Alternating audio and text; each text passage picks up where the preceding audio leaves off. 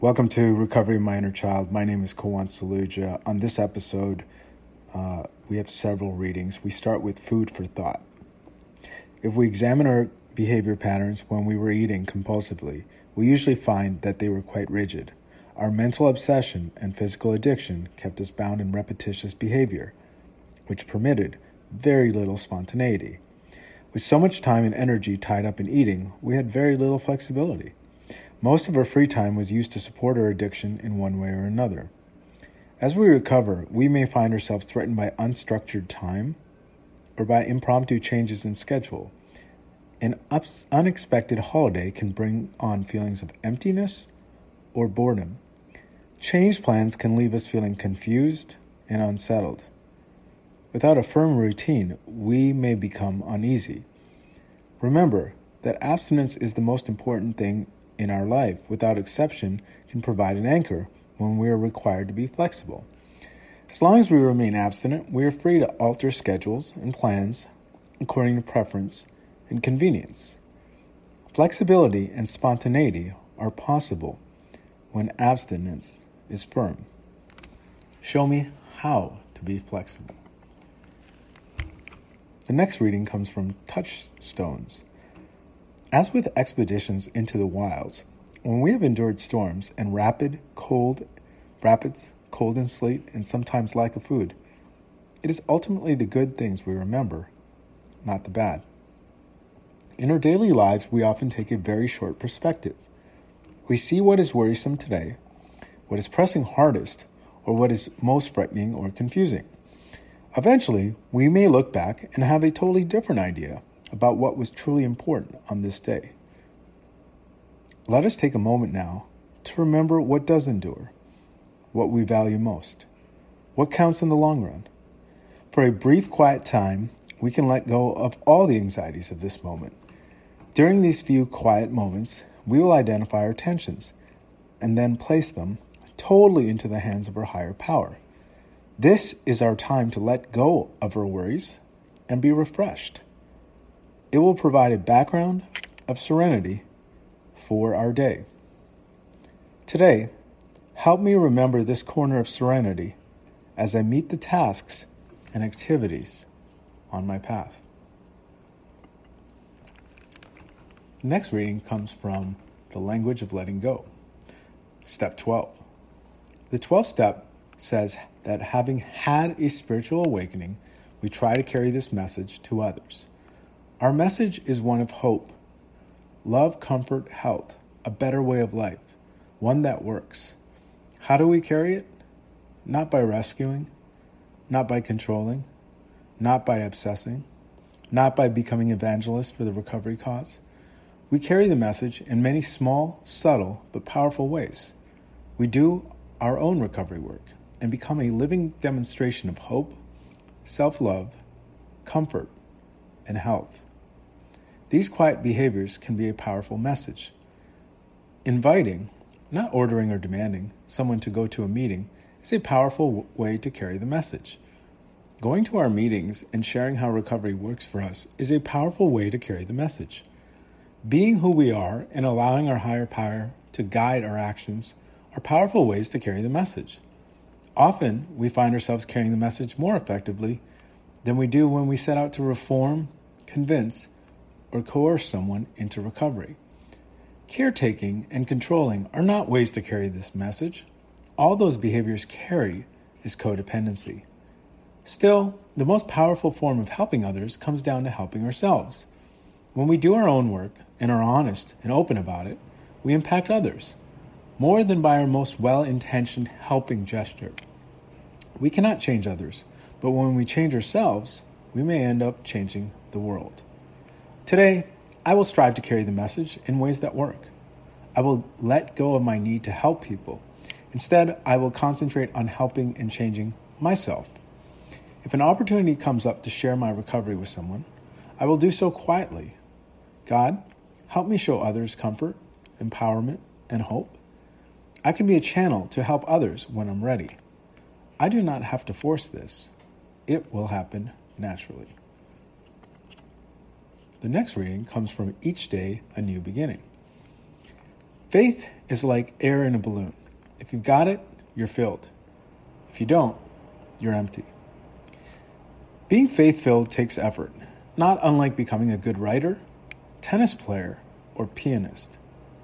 Faith grows within our hearts, but we must devote time to foster this growth. Daily discussions with God are required. Frequent quiet times to hear God's messages to us, just as practice on the court. Hitting balls or sitting for extended periods at the typewriter or a piano are necessary to attainment of these goals. Life's difficulties are eased when we have faith.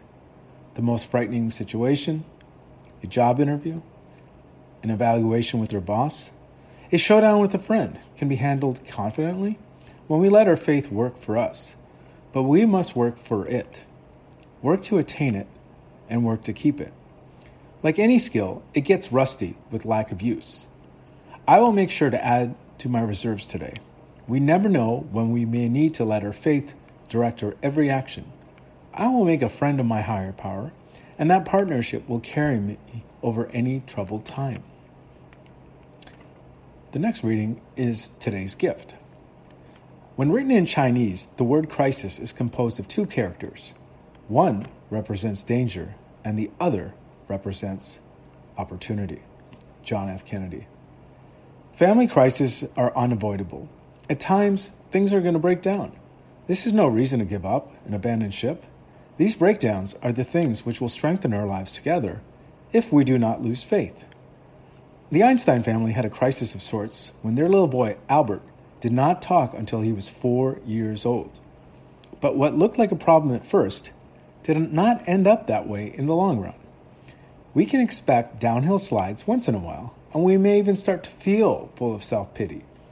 With faith that these setbacks are meant to help us grow stronger, we won't waste time and end up having to face them again and again until we do recognize their true purpose. What setback can I use to grow stronger today? The next reading is 24 hours is from 24 Hours a Day. The AA way is the way of sobriety, and yet there are slips. Why do these slips occur? Why don't we all accept AA and stay sober from then on? There are many reasons, but it has been proved, without exception, that once we have become alcoholics, we can never drink successfully again. This has never been disproved by any case we know of. Many alcoholics have tried drinking after a period of sobriety from a few days to a few years, and no one that we know of has been successful in becoming a normal drinker. Could I be the only exception to this rule? The meditation for the day. We are gathered together in thy name. First, we are gathered together, bound by a common loyalty to God and to each other. Then, when this condition has been fulfilled, God is present with us. Then when God is there and one with us, we voice a common prayer. Then it follows that our prayer will be answered according to God's will. Then, when our prayer is answered, we are bound together in a lasting fellowship of the Spirit. The prayer for the day. I pray that I may be loyal to God and to others. I pray that my life today may be lived close to His and to theirs. The next and final reading comes from Strengthening My Recovery. Trait 13. Alcoholism is a family disease, and we became para-alcoholics, codependent, and took on the characteristics of that disease, even though we did not pick up the drink.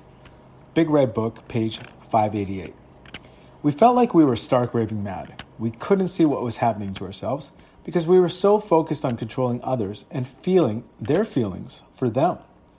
Or maybe we tried to shut others down because we didn't want to see or hear anything about feelings that would make us uncomfortable. It was a never-ending cycle of abandonment of ourselves and our inner child. But we were used to it. We didn't know any better. Then one day, we found ACA. Slowly, we learned to let ourselves be present in the moment. It wasn't easy. We watched as our sponsors and others with more emotional sobriety modeled what change looked like. We soaked it up. It was the best education we ever had. Better than anything we learned or could have learned in school. We found something that could truly transform the world. As we let go of our grandiosity, we saw that we could change ourselves if we were willing.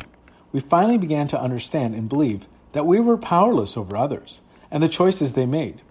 It was a great relief. On this day, I will keep my side of the street clean and let others take care of themselves. I will shun attempts to pull me back into that never-ending cycle of dysfunction I came from. And those completes the readings for today. My name is Kowant Saluja. Until next time, this is Kowant reminding myself to feel my feelings and, pause, to love myself.